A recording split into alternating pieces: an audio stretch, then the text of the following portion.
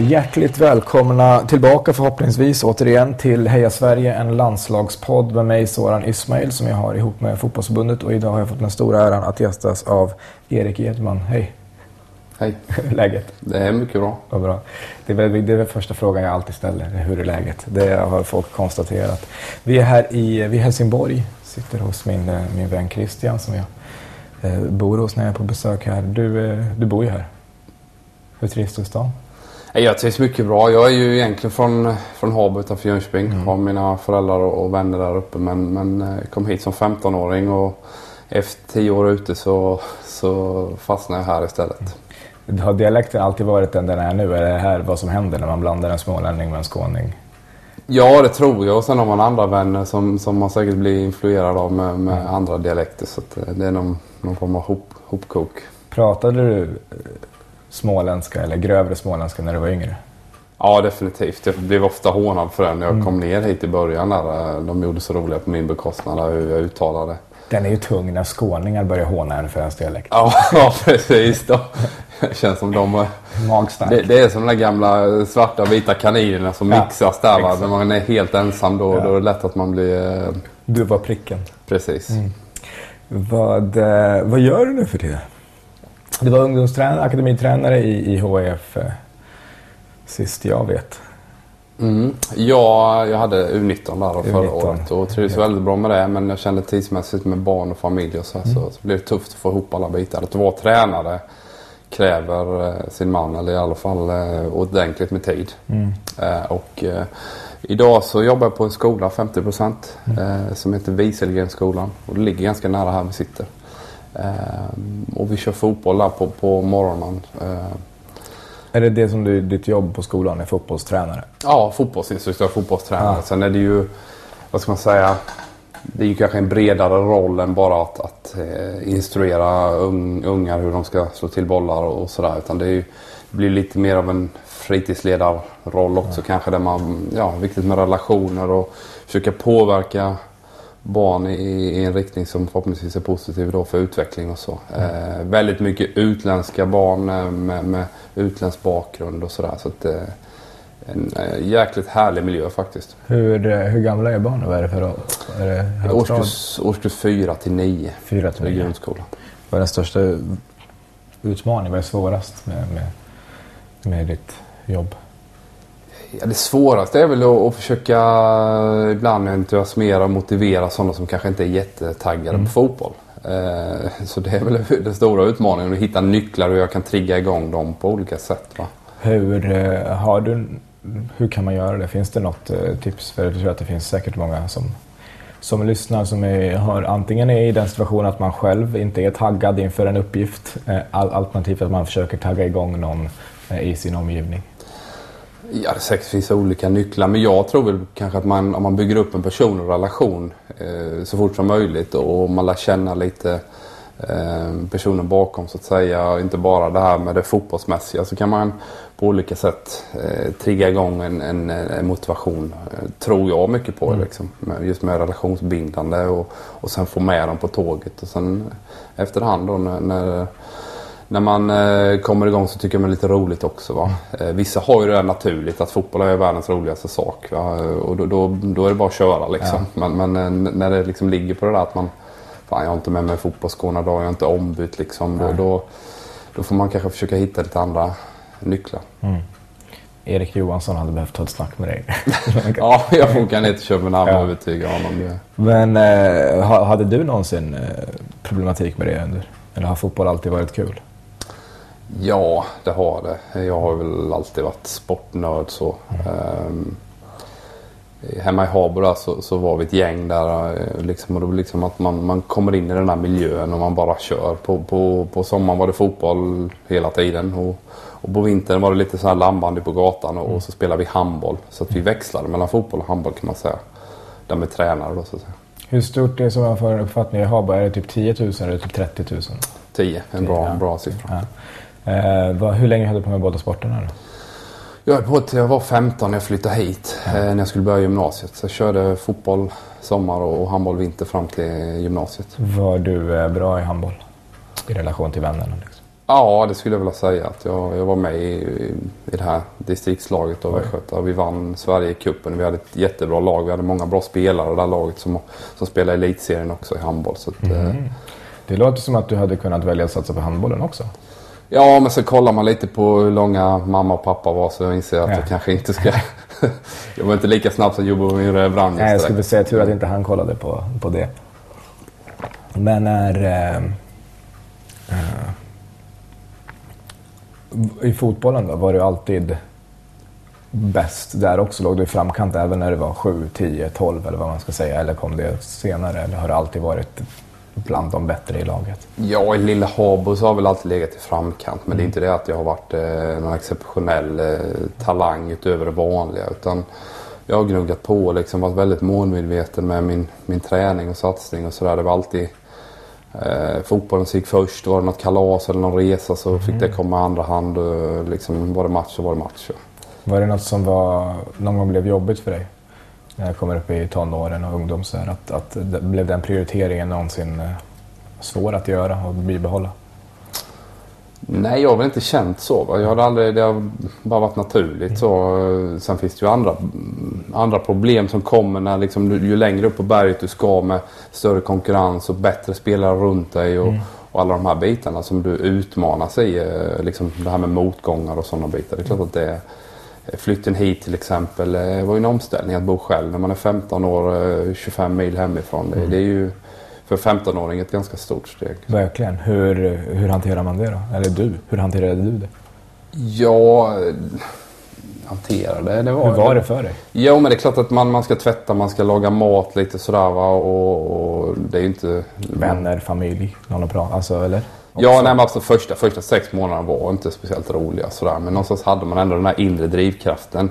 Och då på något sätt så la man undan problemlådan ändå om man säger och körde på. Sen så inser jag väl kanske nu reflektera efterhand att de första 6 månaderna var ganska tuffa och det var en annan miljö. Det var en tuffare miljö i Helsingborgs IF än lilla Habo såklart då va, där man liksom fick mycket uppmärksamhet på grund av att man var duktig på sport och fotboll sådär va. Fanns det något negativt med det? Alltså att det blev att det var någon slags mobbning eller utfrysning eller du vet att det är hårdare miljö på det sättet också? Man har hört om de gamla galningarna i AIK och så vidare liksom. Var det något sånt också?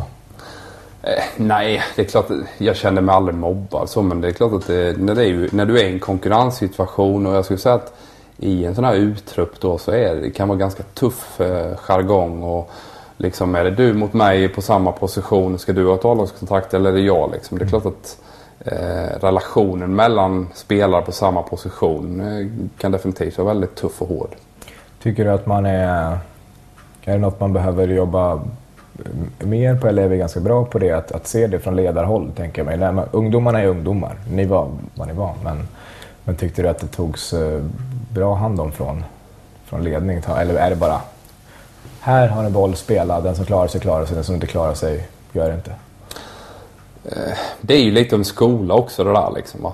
Så att ibland ska föräldrar och ledare in och pilla i precis allting va. Ibland så behöver man lite problem för att kunna växa som person och individ. Och klart att under den här tuffa perioden så ser du kanske inte riktigt det perspektivet liksom, att det här var nyttigt för mig va. Men jag tror att det är också en skola hela vägen att gå igenom motgångar. Man får liksom inte ta bort för mycket problem för ungdomar heller. Sen hade vi en väldigt duktig tränare, Jörgen Lennartsson, som idag tränar i IFK Göteborg då. Och han var väldigt mån om mig och jag kände mig alltid väl behandlad av honom och han tog ju hit mig, så klart att han satsade på mig då väldigt mycket. Hade ni någon annan, du behöver inte såklart inte nämna några namn, men hade ni några andra som du märkte att de här personerna mår riktigt dåligt av den här situationen? Vi har ju en ganska känd han som spelade namnet borta med huvud, ungdomsproffs i Inter, som skrev boken som mådde så oerhört dåligt och depression och ville inte leva längre till slut liksom. Men känner man av det att det blir liksom att det är ganska osoft stämning? Jag har inte spelat på någon hög nivå, men ibland märker man ju att så här, som du säger, när konkurrenssituation blir så där, att det är inget här, folk är inte vänner här. Folk är här för att kriga. Man vill inte passa bollen till den personen på liksom DM-uttagningen eller vad det nu är för att och det skapar ju en ganska så här jag vet inte, vi är inte jättebra på att hantera konflikter här i Sverige. Så det blir också kan vara ganska knepigt. Men var det, om du ändå det var tufft men du klarade det helt okej. Men hade ni andra som du märkte att det här är inte en hållbar, en okej situation när den här personen blir mobbad eller var det bara, det är en hård konkurrenssituation men... Jag har aldrig märkt riktigt inom fotbollen så det kanske är att man är så insnöad på sitt eget så man kör de här skygglapparna. Men jag har aldrig märkt i fotbollsmiljö. Men det är klart i skolan när vi var mindre och sånt kan jag nu i efterhand se olika situationer där jag kanske intog en passiv roll när någon annan blir mobbad. Sådär, va? Jag upplevde aldrig själv eller tycker aldrig själv att jag var någon mobbare. Men jag tycker det är jäkla tråkigt när nu i efterhand kan jag känna en situation i skolan där två killar blev man blev mobbad men jag som passiv var ju minst lika delaktig på när man inte säger till mobbaren så att säga. Där är man ju lite svag också känner jag. Det är en svår också situation, är det inte det? Ja, alltså, du är också ett barn. Alltså det är mycket, lika delaktig. Alltså man kan ju göra sitt, man bör ju göra så mycket man kan och orkar. Men det är också lite mycket krävt. Det kan också vara så att men om du säger till så riskerar du att hamna i en sån situation. Eller om inte annat finns det en rädsla. Jag tycker det var lite dåligt. Hade ni kamratstödjare? Du är lite äldre än vad jag är. Hade ni kamratstödjare? Jag tror inte det riktigt. Nej. Jag tror man jobbar bättre på det idag. Man är nog mer observant på olika signaler. Har ni det på din skola, vet du det? Osäker. Ja. Jag minns att vi hade det och jag var alltid det och duktig och så här i efterhand kan jag tycka att det är ganska fel. För det var som ett sätt att lägga över ansvar. Kommunen kan säga men vi har den här organisationen som de får massa pengar här. Eller vi betalar massa pengar liksom för att motarbeta mobbning och skolledning och rektorn och alla lärare kunde säga det. Men i slutändan så var det liksom så här, det är 2 som är kamratstödjare och vad ska man göra om någon kommer bara, jag känner mig lite mobbad. Okej, fast jag är 9. Så att det är svårt också att lägga det på sig själv. Jag menar, för att man kan ha dåligt samvete men lite grann är det, jag kunde ha gjort något men också men märker du av mig, alltså nu när du är på en skola och är vuxen och arbetar tycker du att du har andra ögon för det där, så ser man det för ofta. Det är inte alltid mobbning är så himla tydligt att en absolut aldrig får sitta med de andra och bli spottad på och sparkad på, utan det kan ju vara en utfrysning eller en känsla eller liksom på nätet nu för tiden eller sådär. Hur märker du av det på skolan? Det är klart man märker av situationer där det är relationer som mellan två elever som inte är så bra. Sånt. Då tar vi alltid det så fort vi kan. Va? För vi känner ju också att det här är fan inte okej. Det är aldrig okej att trycka ner någon annan och sånt där. Va? Men återigen, du har en lurig värld med Instagram, med Facebook och de här sociala medierna som där jag inte är inne i deras forum, i deras värld. Så det är klart att jag missar väldigt mycket.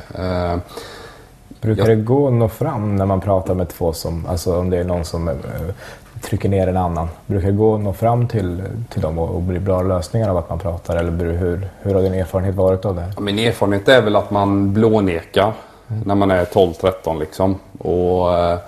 Och vägrar liksom ta åt sig någonting sådär, va? Men det är klart att jag kan ju ändå skicka en signal till en person att stopp här nu, det här är inte okej. Ja, men jag har inte gjort någonting, jag är ju ofta alltid svaret liksom.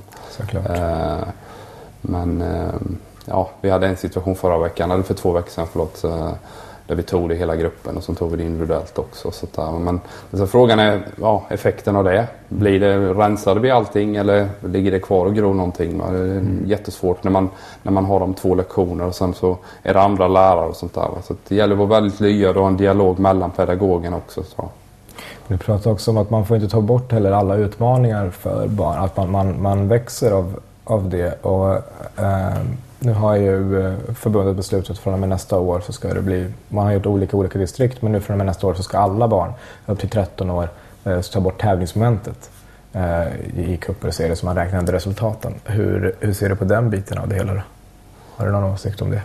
Ja, men jag känner spontant så. Nu är jag ju väldigt tävlingsinriktad själv och det tror jag alla de här som har nått långt är liksom. Man gillar, man triggas och det där momentet tävla liksom och sånt. Alltså, jag tycker det är väldigt tråkigt. Jag tror säkert huvudanledningen man gör det är ju föräldrar och ledare som inte klarar av att se utveckling före resultat. Va? Det märker jag själv när jag tränar min grabb eller man står vid sidlinjen och ser ledare och föräldrar som de är så otroligt engagerade, vilket är jättepositivt i sig. Vad är det för ålder? Ja, 10-11 och uppåt också. Och det är liksom... Man liksom blir så engagerad kring resultatet och man kan inte se det stora bilden, och det tror jag är faran, och det är säkert en anledning att förbundet har tagit bort det här med tävlingsmomentet. Att jobba med utveckling liksom. Ska vi liksom bygga bakifrån och rulla ut från målvakt, så gör det då, låt ungarna misslyckas liksom, för att längre fram vinna mer så att säga, och nu på kort sikt vinna lite mindre. Kan du göra det? Se större bilder? Alltså när du är tränare ändå och sådär. Kan du se större bilden och utvecklingen för resultat? Ja, jag tycker ju att jag kan det såklart. Men vi tränar ju väldigt mycket på att bygga bakifrån och sådär. Vi lyckas absolut inte alltid. Men det är en jäkla kick hos mig när jag ser att de försöker, killarna. Och jag hoppas att den här... feedbacken de får när de lyckas också. Liksom, fan, jag gjorde det, och kan se en effekt och en utveckling, att man prövar och lyckas. Liksom. Den är häftig faktiskt. Vad tror du att konsekvensen kommer att bli av det här beslutet? Att vi inte tävlar upp till, alltså förrän vi är 13 liksom. Tror att det kommer få några överhuvudtaget? Ja, men jag tror det kan vara lite farligt med att inte, som vi har varit inne på, att utsätta barnen för verkligheten. För någonstans... Du som komiker får inget jobb om inte folk skrattar åt dig. Alltså är du usel eller är du dålig på att dra vitsar så det kommer ingen att betala pengar för att lyssna liksom. Och lite det momentet tar du ju någonstans bort, att vi måste förbereda dem också för verkligheten, för en vardag, man ska söka ett jobb, man måste någonstans vara ganska skicklig för att få ett jobb idag och visa upp viss kompetens för att attrahera en arbetsgivare. Det tror jag du lite tar bort. Ska bara Christian få komma in så ska jag bara säga hej. Det blir avbrott. Jag tycker att det är väldigt intressant just när jag är ute i Tyskland. Jag vet inte, jag tror att de inte har det, men just att de har ingen elitsatsning. Eller jag läste ett jättestort reportage om varför de har fått fram så många. Eller varför de är också 80 miljoner. Ja. Och har mycket mer resurser och pengar. Flera planer som är bra längre ut på landet. Men att det var många som även i en Alpe, just det där med, jag tycker alltid så intressant att det är så få P16 landslagsspelare som blir A-lands. Alltså det är kanske en. Jag har glömt vilken tränare det var, men det var någon som, det var Håkan Sjöstrand eller vad heter han? Håkan Eriksson, eller om det var någon annan som sa att jag känner mig så kluven liksom, när de blir uttagna. För man blir glad för deras skull, grattis. Men samtidigt så vet jag att det här är antagligen en dödsdom. Eller alltså, det är så himla få. Vi diskuterade förra året i HF också. Just det här kring, är det bra att de kommer med i pojklandslag? Och det är inte så jävla mycket alltid killen heller. Återigen är det föräldrar och ringer agenter, liksom spårar ut fullständigt mentalt, och man liksom bränner energi och kraft på allting som finns runt omkring liksom. Och därför är det så jävla mycket svårare idag som ung spelare att kunna värja sig. Jag menar, förr i tiden var det mamma och pappa och kanske tränaren som påverkade din karriär väldigt mycket. Nu är det liksom kompisar och man lägger upp bilder och man söker bekräftelse överallt liksom. Men det där händer ju, det är ju en aspekt, det är ju en verkligheten idag. Och alltså, det är så oerhört, kan man spela resultat någon roll tills att man blir en A-lagsspelare?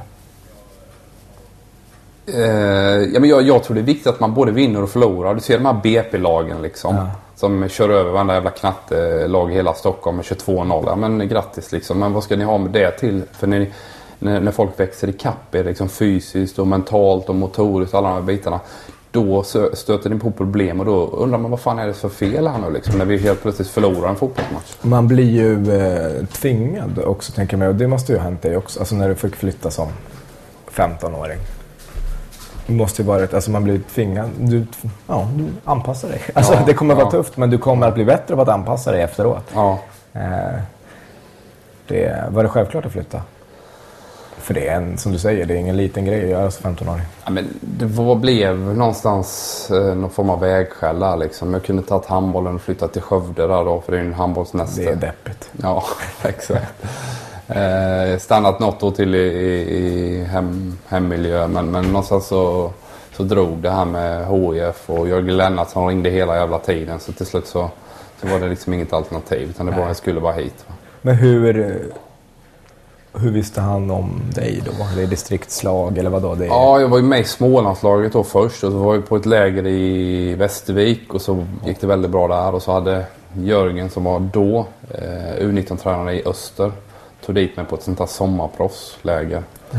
Sen blev han värvad till Helsingborg inför nästa säsong och då var det HIF som gällde istället till Öster då kan man säga. Ja.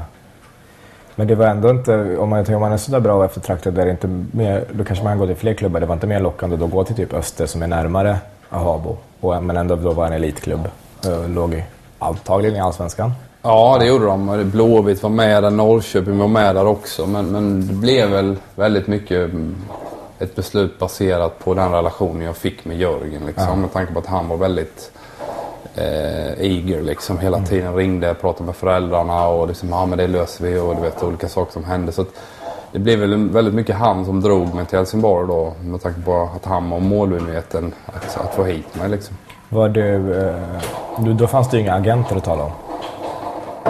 Nej, då var de ju inte alls med i bilden. Plus att det var en annan tid ju. Den flytten du gjorde, den första var ju liksom Helsingborg, du var väldigt ung. Men sen drar du ganska tidigt utomlands också ju. Och det första sessionen gick ju inte så väl. Vad berodde det på? Var det också på grund av en tuff social omställning skulle jag säga, eller var det andra faktorer? Nej, jag tror det var mer baserat på kvaliteten. Jag hade gjort 2,5 år i Allsvenskan och om jag tittar utifrån nu lite med några års distans så var jag ingen Kim Källström eller Johan Elmander eller Isaksson eller den typen av dignitet på spelaren när jag drog. Utan jag var väl en bra vänsterback. Så steget till Serie A då som är väl någon form av vad Premier League är. Ja, det var ju den stora, det får jag minnas med. Vi hade ju Uno Cruz Due då, följde er. Du var precis, du gick till Torino men det var ingen speltid. Nej, ingen speltid alls. De som konkurrerade med mig var bättre liksom. Så det steget för mig var kanske inte det perfekta just där och då. Men man lär ju sig av lite tuffare miljöer också. Ja, blev det bättre på fotboll tror du ändå? Jag kanske inte blev bättre på fotboll men jag kanske fick lite lärdomar hur jag ska agera i en ännu tuffare professionell miljö liksom, och ta för mig mer och någonstans pratar man ofta om att det är en individuell idrott på professionell basis liksom, eller på professionell nivå där man tänker väldigt mycket på sig själv. Givetvis behöver jag mina lagkompisar för att prestera också men det blir ju ett jäkla stort fokus på dig själv va? Hade du gjort något annorlunda idag? För efter det blev Karlsruhe och sen hem en sväng och sen iväg på lyckad utlandsproffsession. Hur hade du gjort något annorlunda idag? Om du vuxna Erik får ge unga Erik tips där, hade det varit samma? Nej, men då hade jag nog stannat i Helsingborg i alla fall 1 eller 2 år till kanske. Mognat lite som person, fått ännu mer speltid och sen kanske dratt till Holland som jag gjorde sen då 2 år senare. Var du alltid back? Var du back när du kom hit? Var det ytterbacken Jörgen Lennartsson ville ha ut hit? Nej, det var inne i mittfältaren som han ville ha hit. Jag spelar alltid inne i mittfältare. För det jag tänker, det låter så otippat att en ytterback ska vara så eftertraktad när man är 15. För att det är ingen position där man direkt sticker ut så ofta i alla fall. Då ska man ju vara helt, göra sådana där löpningar, göra mål från hela plan. En Gareth Bale nästan. Men när skolades det om då? Det blev till premiären faktiskt nästan från att du var inne i mittfältare så blev jag vänsterback över en natt nästan. Jag spelade en träningsmatch i början av säsongen 97 och sen blev Rolle Nilsson skadad. Och då valde Reine Almqvist som var tränare att flytta över vänsterbacken till högersidan och så in med mig där då. Så fick jag chansen och så gick det bra och sen rullade på sådär. Oftast är det ju så ska man se på ungdomssidan att man har sina bästa spelare centralt i planen. Och såklart flyttar de andra närmare och närmare bänken och läktaren. Precis. Men det var aldrig något att alltså var det så här, något som du gjorde för laget och det är här det passar bäst, eller trivdes du sen som ytterback eller saknade du att spela in i mittfältare? Man har ju mer boll som in i mittfältare, du påverkar ju spelet mera. Ja, nej, min tanke var väl med att öka mina chanser att få spela. Centralt i HIF då var det väldigt många duktiga spelare som var mycket bättre än mig och med mycket mer erfarenhet. Så jag såg ju möjlighet att få spela allsvensk fotboll genom att bli vänsterback istället. Förlåt att minnet sviker mig lite grann, men du måste ju varit med när ni tog det Champions League. Jag drog på sommaren innan Champions League. Jag drog samma år som vi vann SM-guld där på sommaren. Jag och Marcus Lantz. Och sen var jag i AIK när de var i Champions. Ja, så du var inte med på San Siro? Men... Nej, jag missade det tyvärr. Ja. Vad är ditt främsta minne från Helsingborg? Du har gjort flera sessioner. Vad är ditt främsta fotbollslivet? Men det är klart när man vinner saker sådär, va? Det är ju en häftig känsla. Även om det är, som jag sa, mångt och mycket en individuell sport. Så just den här glädjen när man vinner och gör bra saker, den blir ju större också tror jag. Och känslan tillsammans är ju häftig. Och klart en uppskattning. Jag är jäkligt tacksam att ha varit med båda sessionerna. Kanske i HIs historia kanske det mest framgångsrika i modern tid i alla fall. Så jag är jäkligt glad att ha fått spela med så många bra spelare och vara en del av det. Finns det något särskilt minne, ögonblick i en match eller en hel match där det här var den roligaste matchen eller det här var den här ögonblicket sticker ut? Match är svårt sådär, det blir ofta efterkonstruktioner men just cupguldet första gången vi vann kuppen, just att vinna någonting första gången i sitt liv, det är ju en häftig känsla. För någonstans känns det som man bryter någon form av barriär där. Jag kan vinna, jag kan vara med i en vinnande miljö liksom. Den är häftig tycker jag. Och vi slog ÖIS på straffar där och Sven då som räddade straffen på San Siro, och han räddade 3 straffar i den där cupfinalen och vi vann där. Det var en häftig känsla tyckte jag. Var spelades cupfinalen då? Det var 2 hemma borta. Så första var på Gamla Ullevi uppe mot ÖIS där då, och sen andra var här hemma. Var det straffavgörande här på Olympia? Ja, precis. Olympia, Sven. Ja.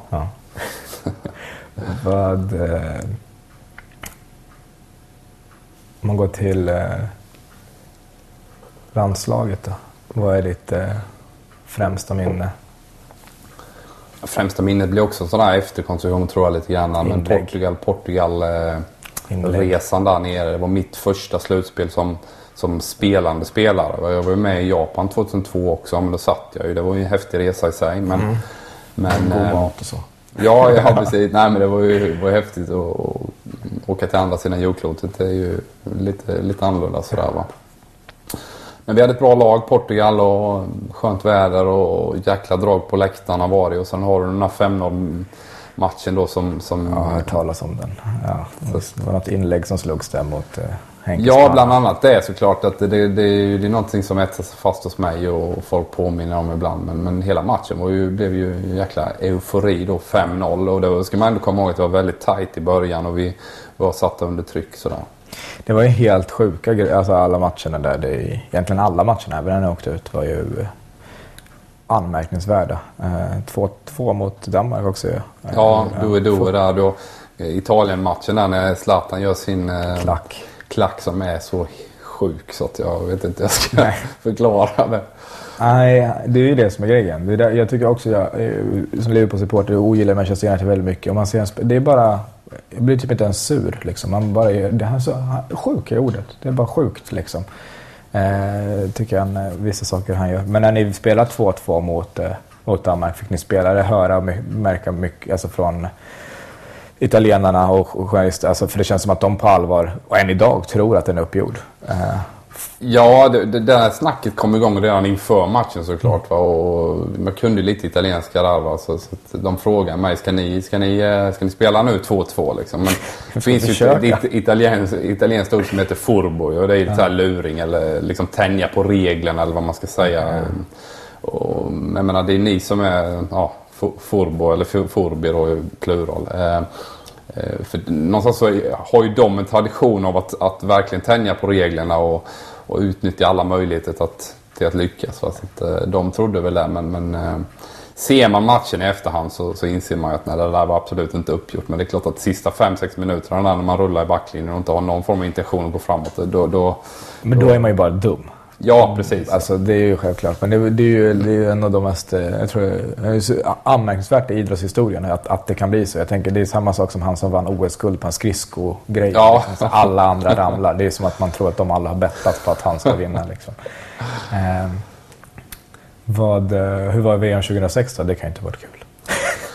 Nej, men man ser från min synvinkel så kom jag ju där. Jag hade en fraktur i foten och hade inte spelat på 2,5 månader. Kommer in och på något sätt Lasse och Roland värmde upp mig och jag blev bättre och bättre. Även om jag aldrig riktigt nådde min nivå. Sen hade du då, det är väl alltid så i ett land som Sverige, man behöver sina toppspelare i toppform. Zlatan kom med ljumskproblem. Lite halvtung säsong i Juve där va. Henke hade vunnit Champions League och var väl i form så, men hade liksom lyckades inte riktigt i VM. Fredrik var jättebra va. Men du behöver alla tre dem. När vi hade 3 sådana kanoner då måste alla de 3 leverera för att vi ska kunna göra mer än vad vi gjorde. Så var det väl i EM 2004. Det var ni ju alla i väldigt många väldigt bra liksom. Även Mellberg och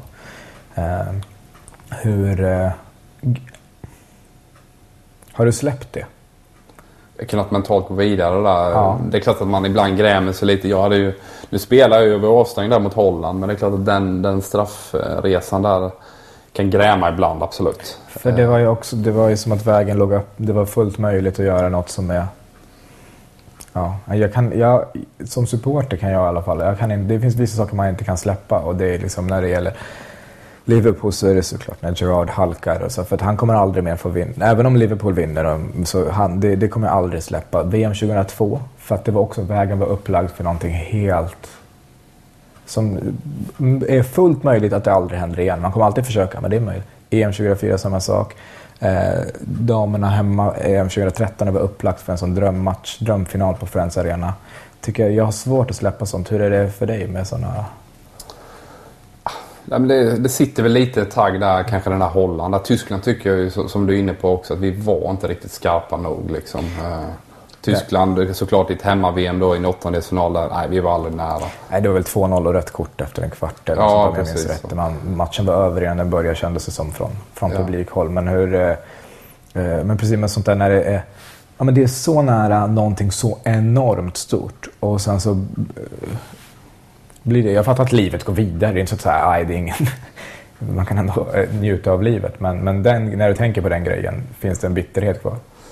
Ingen bitterhet, men det finns ju där ibland man tänker what if liksom. Sådär. Du är inne på det här med Japan med. Det kändes ju som en ny bronsresa faktiskt var fullt möjlig. För Senegal tycker jag man bör kunna nypa till. Då har du fått Turkiet i en kvart. Också en sådär ny Rumänien-match, 50-50. Vinner du den så har du brassarna i semi. Förmodligen för tufft. Och sen har du 3-4 fight liksom. Eller så har du Sydkorea i semi.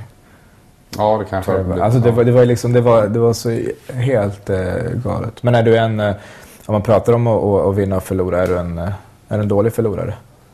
Just när det har hänt? Ja, det är jag definitivt.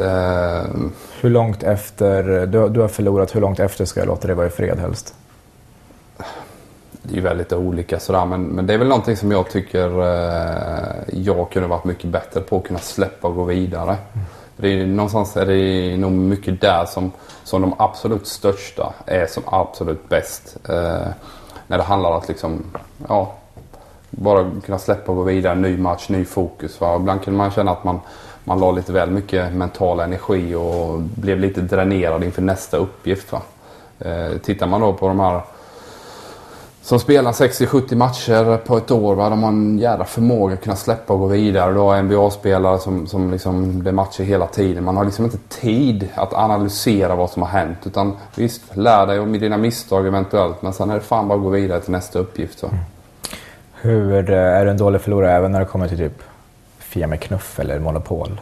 Nej, när jag var yngre var jag väl där, men nu är jag inte där. Sen är jag jävligt trött på det här med vinnarskalle. Jag hörde ett väldigt intressant samtal. Mattias Lindström var det som hade det om att vad det innebär att vara en bra vinnarskalle. Vad har du för tankar om det? Ja, nej, men jag tycker man ofta missbrukar det där i media, det ordet liksom, kring det här med liksom, på något sätt synonymt med dåligt beteende efter en förlust liksom, och sparka in någon dörr eller skicka iväg ett gäng bollar.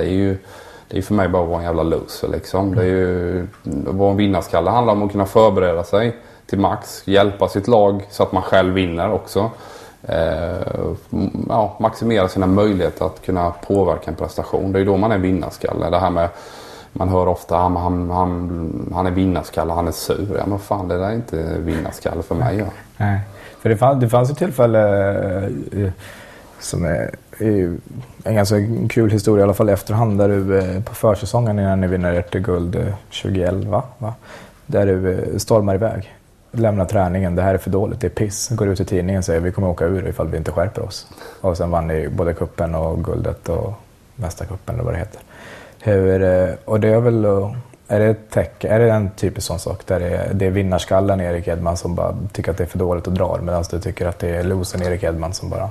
Egentligen var det två saker där. Vi kände väl en frustration i gruppen att vi behövde väcka oss lite grann. Va? Då sa jag väl en grej i tidningen där som jag tycker fortfarande var en lite väckarklocka för hela gruppen. Liksom.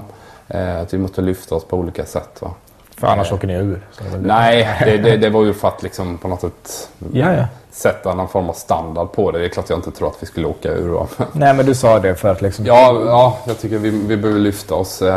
Den här grejen jag stormar iväg var ju ett bra bevis på loser-mentalitet, ska jag mer säga. Där jag låter mig påverkas av saker som händer på träningen och börjar drämma iväg bollar. Och det är just det jag menar. Då fokuserar jag på helt fel saker. Fan, jag ska göra det jag ska göra på träningen idag och inte hålla på och irritera mig på massa andra grejer. Har det blivit bättre på det, eller är det genomgående hela livet att det är mycket runt omkring som tar huvudfokus, eller blir man bättre när man blir äldre bara? Eller jag hade väl en dålig dag där, men jag tycker väl att man blir bättre. Framförallt där liksom och inte alltid låta känslorna liksom få tala eller liksom bli för mycket känslomässigt engagerad. Det är också en sån här grej som fans och man hör i media, man måste visa känslor. Jag tror ju tvärtom att låter dig påverkas av dina känslor, hur du alltid mår och sånt, då blir det ju en berg- och dalbana även prestationsmässigt liksom. Ja, det är klart att när du mår bra så jävlar vad du spelar bra, men när du har en sämre dag så blir du väldigt låg istället och presterar sämre. Jobbar du mycket? Har du haft problem med det som tränare eller liksom nu på både skolan eller när det var i U19-laget eller vad det nu heter kallas för, än med ungdomar liksom, att du ser folk som har väldigt god talang men som inte är mentalt jättestabila? Har du haft sådana att handskas med liksom, eller har... Men man har ju många spelare som har väldigt mycket känslor och liksom blir påverkade av stundens allvar eller stundens situation beroende på om man mår bra och dåligt.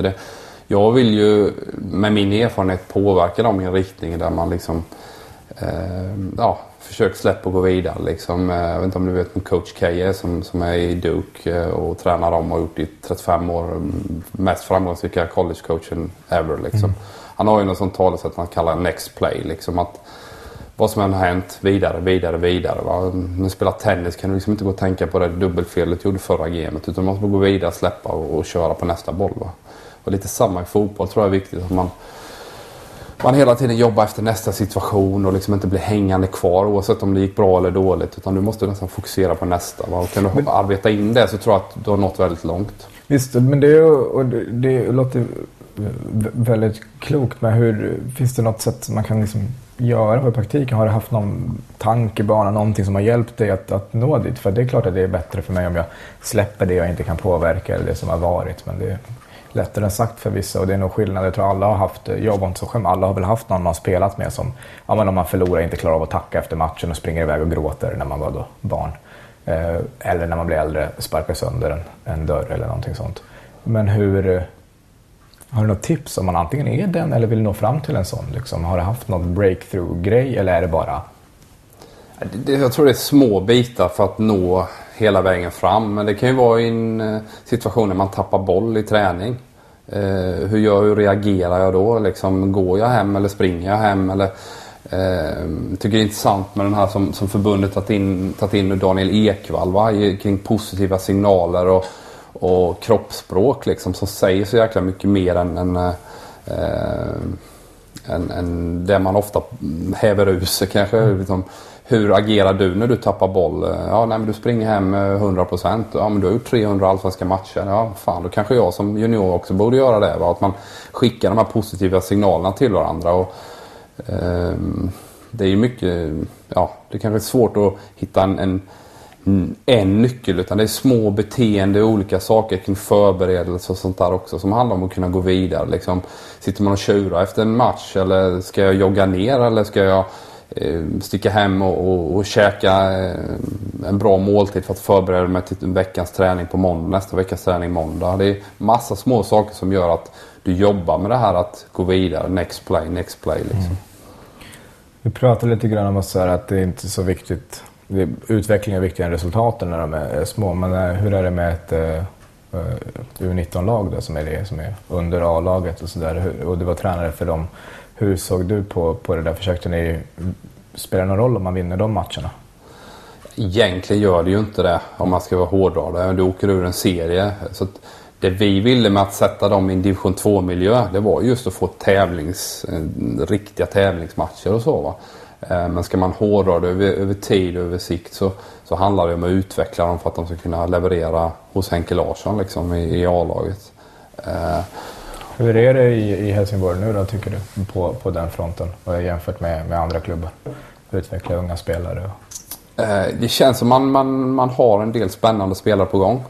Man är väl inte riktigt där att man kan som Norrköping trycka in dem i A-laget just nu, men det finns en del bra spelare som kommer, men tyvärr är de kanske inte redo riktigt än. Va? Ja. Finns det någon som du vill nämna och förstöra dens karriär för alltid? Nej, det vill jag inte. Utan det finns ett gäng bra spelare. Sen har jag inte stenkoll, men det känns som de gör många saker väldigt bra. Men det de har haft behov av nu är ju kanske mer en erfarenhet av att hantera en situation man ligger i just nu. Då. Hur tror du att det går? Vad behöver A-laget då? Och hur tror du att de hanterar det? Vad är det som inte funkar? Ja, först och främst har de haft otroligt mycket skador i HIF. Liksom. Så det är klart att det sprider ju en osäkerhet att ständigt behöva ändra laget. Framförallt då backlinjen. De har haft 12 eller 13 olika backlinjer på 22 matcher. Och det säger sig själv så att det sprider. Det är väl perfekt, eller hur? Det är som man nu säger på tränarutbildningen. Ha så många olika backlinjer du bara kan. Det är vägen till. Ja, precis. Nej, sen är det ju med erfarenheten, brist på erfarenhet att vara i den situationen med idag. Det tror jag till exempel som Micke Dahlberg är en nyckelfigur. Peter Larsson givetvis. Linus Hallenius vet hur det är att spela under press. Ja, precis. Nej, men det är klart att har man gjort det där innan, det är som allting. Om man varit med om att vinna innan, då vet man hur man ska agera när det är seriefinal nästa gång. Men det är samma där. Har man varit i en kvalstrid eller relegate, alltså åka ur och sånt, så har det varit det innan. Då tror jag man blir coolare även under veckorna och kan ta med den lugnet och förberedelsen in mot match. Tror du Henke är rätt person i HF? Ja, men det tror jag väl ändå. Jag tycker att Henrik har gjort väldigt mycket bra saker i HF.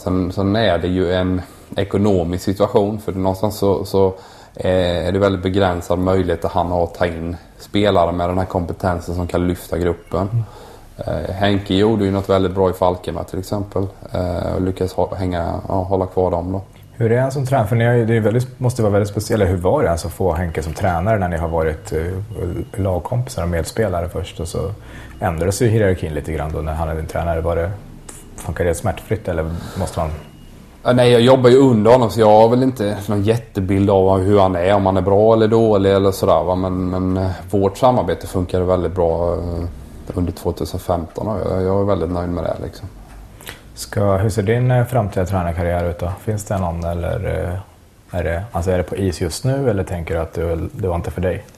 Nej, det var jätteutvecklande tid och nyttigt för mig att ha ett eget ansvar och driva ledarskap framförallt. Så den är väl lite på is. Jag tycker det är jäkligt spännande med att försöka omsätta mitt sätt att se på fotboll och få spelarna att agera utefter hur jag vill att de ska spela. Och just det här med pedagogiken och sånt, det ser man ju många av de här duktiga tränarna i Sverige, de har ju en erfarenhet och en bakgrund inom skolans värld där det handlar mycket om repetition och se det i processer att även om jag säger till dig att du springer mer djupled så gör du ju inte det i match om du inte har tränat på det under veckan. Va? Det är mycket det att man måste omsätta det, man måste träna på sitt sätt att spela. Och hur kan jag då förmedla det budskapet på bästa sätt för att vi faktiskt ska göra det på lördag när det är match. Så det är inte omöjligt att du blir A-lagstränare i framtiden? Nej, absolut inte. Just nu så känner jag väl att tiden räcker liksom inte till. Du måste vara 100% dedikerad och vara tränare på, i alla fall på elitnivå, är ju, det är ju en livsstil. Det är liksom inget 7-4 direkt. Nej. Det är lång tid kvar nu. Jag har precis fått det nya landslaget och en ny duktig, väldigt intressant förbundskapten. Så det är långt. De ska ha massa framgång. Men sen när det är klart, då kanske det blir att Henke är förbundskapten och tar den offensiva biten framförallt och du är assisterande och fokuserar på defensiven. Det skulle kanske vara en möjlighet. Jag lockas inte så jävla mycket av det här landslagskaptensjobbet. Det känns som att det är så väldigt begränsade möjligheter att påverka. Om man tar Hamrén som exempel då, när han kom in så nu ska vi spela bra fotboll och det ska vara vi ska utveckla vårt spel och sånt, men vad fan, man har en samling på 10 dagar. Det är kanske då max 2 träningar på den samlingen där du verkligen kan jobba taktiskt, där spelarna är mottagliga för information, för sen är det en dag innan match, då gör man ingenting, sen är det rehabträning inför nästa kvalmatch och sådär, så att du kan liksom aldrig påverka ett spel. Därför tror jag det hade varit som på 80-talet när vi hade de här blocken med Malmö och Blåvitt. Då hade du samma spelare som spelar på ett visst sätt i sin klubblag. Plocka med dem in då, en stomme in i ett landslag. Då var det lätt att hitta ett samarbete mellan spelarna. Idag är man överallt i olika klubbar. Så att det är nästan, det är ju att sätta någon form av försvarsspel och sen offensivt stor frihet kör liksom, grabbar. Tyvärr är det väldigt svårt att påverka dem speciellt mycket, utan det är spelarens kompetens som avgör. Blev du förvånad när Janne Andersson utsågs till ny förbundskapten? Nej, det är klart det fanns väl andra namn som var med. Henke var med där, Lennart som var med där i den där liksom skålen på namn som man plockar fram. Va? Jag vet inte om jag glömmer något här, men Janne hade gjort det väldigt bra tycker jag i Norrköping, så det var ju ett jätteintressant namn. Så står han ju för lite klassiska svenska grundvärden med lagarbete och de här bitarna, så jag tror att vi kanske tappar lite med Zlatan liksom. För någonstans blev det att han skulle ha bollen och hoppas att han var på gott humör så han kunde smälla upp den i krysset liksom. Vem är den bästa spelaren du någonsin har spelat med? Jag brukar säga Ledley King där i Tottenham. Jag tyckte han var fantastisk. Det är sant. Vilken otippad. Ja. Nej, men han var fantastisk. Sen i landslaget så är det såklart att Henrik hade en jäkla påverkningsgrad på gruppen när han kom in. Han tackade ju nej ett tag där, så kom han in lagom till slutspel. Men när han kom in så påverkade han gruppen på ett jäkla positivt sätt som var häftigt. Sen går det ju aldrig bort ifrån att Zlatan är outstanding i svensk historia med allt han har gjort. Och med de kvaliteterna han har, att 1,95 och även den motoriken och kraften och ja, det är ju helt magiskt liksom. Vem är den bästa spelaren du har mött? Ja, man mött när jag hade en mardröm mot Aaron Lennon där med Tottenham när jag var i Wigan. Och sen Juliano Belletti som var i Barca sen mötte jag en gång när han spelade i Villarreal där, som var en tuff eftermiddag. Ska jag ta också frågor från sociala medier som folk har fått ställa. Söder 1922 frågar vad han har att säga om Jimmy Thelin. Vilken spelare är bäst i Södra? När börjar han jobba i klubben? Vad har du för tankar om i Södra om man säger så? Och kanske om Thelin, har du koll på klubben? Är det något som du... Ja, för mig är Jimmy det mest spännande som finns i svensk fotboll kring på tränarsidan liksom. Han har en ganska häftig bakgrund i arbetslivet också där han jobbat med ledarskap, och det tror jag han tar med sig in sen när han bygger gruppen. Sen har han alltid det här att vi ska alltid träna på sättet som vi vill spela fotboll, och hur han då förmedlar det till sina spelare är han fenomenalt skicklig på. Jag tror ingen i Sverige, vad jag har sett i alla fall, jobbar så tydligt med det, va? Att alltid träna på sättet som vi vill agera i match. Bygger sina övningar utifrån spelsätt. Det låter enkelt, det gör inte alla det tänker du kanske. Men nej, jag ska säga klart att spelar man kvadde så Ja, det är klart man passar bollen. Det gör man i alla spelsätt. Men kring taktiskt liksom bygga upp det kring hur vi vill agera med J Södra, jobba med platsväxlingar väldigt mycket. Att man bygger possessionövningar utifrån det här med platsväxlingar till exempel och sådär, va. Det gör inte alla tränare, men det gör Jimmy. Och det kräver en jävla planering av dina övningar. Och sen jobbar det här med taktisk periodisering också, där man har mer komplexa övningar i mitten av arbetsveckan, så att säga, om matcherna ligger då på helgen, va. Där det är större spel och mer som kräver att du behöver tänka mer exakt. De ligger i mitten. De ligger i mitten och sen ut mot eftermatch och innan match, så är det enklare övningar, så att säga. Eller enklare, men det är mindre tankeverksamhet. Just det här, det är en jätteintressant grej det här med att hela tiden provocera spelarna att använda hjärnan när de spelar och tänker kring hur man passar bollen. Det gör ju att man arbetar upp en koncentrationsförmåga som du sen då tar in i match, så att du gör mindre misstag i match för att du alltid tränar på en hög koncentrationsnivå. Och man tittar på deras utveckling då, så var det ju ett lag som höll på att åka ur Superettan för 2,5-3 år sedan. Och nu är de ändå med och tävlar i Allsvenskan med i stort sett samma spelare. Ja, och inte jätteresurs. Alltså det är ändå J Södra, så det är inte någon gammal anrik eller en jättestor klubb som har, utan mindre resurser också än de flesta. Ja, verkligen. De har väl minst lönebudget i hela Allsvenskan till exempel då. Rasmus Oresson säger, är det sant att du under en tränardiplomering skällt ut övningstruppen? Ja, det var en gång i Halmstad där jag var irriterad på fokusnivån där. Men det var ju smågrabbar. Jag kände att jag fick då lite samvete efteråt. 5+.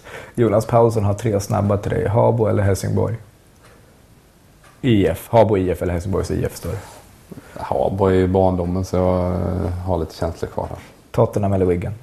Tottenham såklart. Rennes eller Heerenveen? Rennes är häftigt, även om jag hade en bra tid i Heerenveen också. Sen är det jag ska försöka sammanfatta kanske många frågor med Adam Anderssons fråga. Låt honom berätta om sin tid i Tottenham, vad han kände då och vad han känner idag. Och Dan S har sagt, vem hängde han med under sin Spurs-tid? Och, ja, det är mycket om hur var det var i en klubb som Tottenham. Men också då var det samma klubb som det verkar vara idag. Var det storleksmässigt och sådär. Ja, men det tror jag nog att storleksmässigt är det ungefär samma. Sen har de ju ett bättre lag idag. Fler bra spelare. Då var det väl en klubb som på något sätt gjorde någon form av nysatsning. Där man innan hade köpt väldigt mycket äldre spelare. Ständigt på något sätt underpresterar utifrån då fansens och omgivnings förväntningar. Alltså vi gjorde ju lite nysatsning när Arne som plockade in mycket yngre spelare. Martin Joll, lite ung, fräsch tränare kan man säga då. Och hade ett bra år där. Och för mig var det ju jäkligt utvecklande att spela med Robbie Keane, Defoe, Carrick, Ledley, liksom, Paul Robinson, Kanté, alla de här. Så det var ju utvecklande varje dag på träning. Så själva träningen i sig var inget exceptionellt tycker jag inte, liksom övningar och så. Det var kanske inte det man lärde sig så mycket av, utan det var mest kanske miljön, umgås och spela och träna med dem och hela tiden liksom vara testad på träning. Så. Vilka hängde du mest med då? Ja, trivdes du bra i Tottenham? Nej, men jag trivdes jättebra. Det var jäkla sköna killar så. Och sen hängde jag väl inte... Jag hängde med Martin Fulop som tyvärr gick bort i cancer där förra året.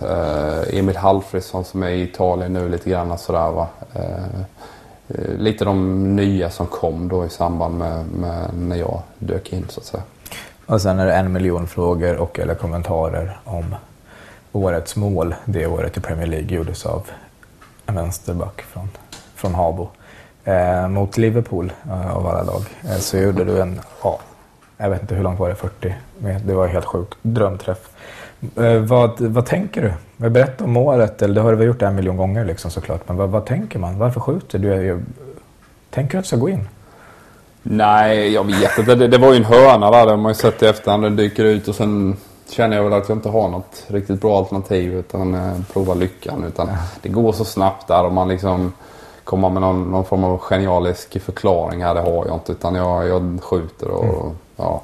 Minns du känslan eller någonting sånt där? Känslan var ganska tidigt när bollen släppte foten att det här kan bli rätt kul liksom så. Men att det skulle gå in, det var ju det var väl egentligen lika mycket att ta avslut för inte jag tappar bollen som sista gubbe som att jag hade en ambition att den faktiskt skulle gå in. Va? Men så känslan då när den gick in eller något sånt där, alltså det där runt omkring eller den... Ja, men det var ju mest en överraskning. Fan shit, nu dök ju in där liksom. Och det ser man ju lite på min reaktion efter. Jag hade ju ingen direkt planerad målgest heller. Så att, jag kommer ihåg Robbie skrek ju på bollen där liksom.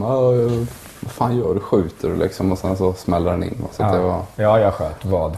Ja, vill du säga något mer där? Är det mycket, vad ska man säga, kommentarer och glidningar efter det i omklädningsrummet?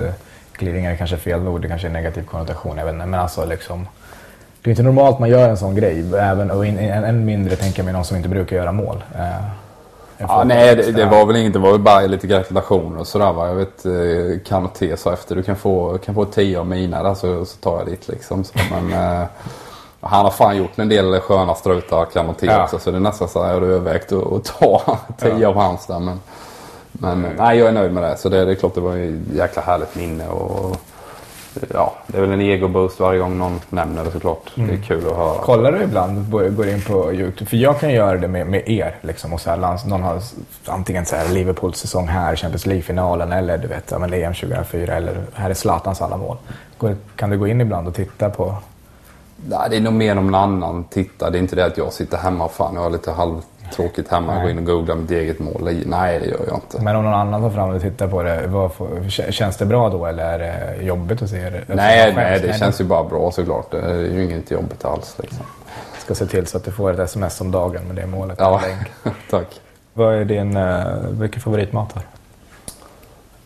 Nej, ganska allätare sådär, men min fru gillar sushi, då blir man kanske påverkad dit. Det är ganska...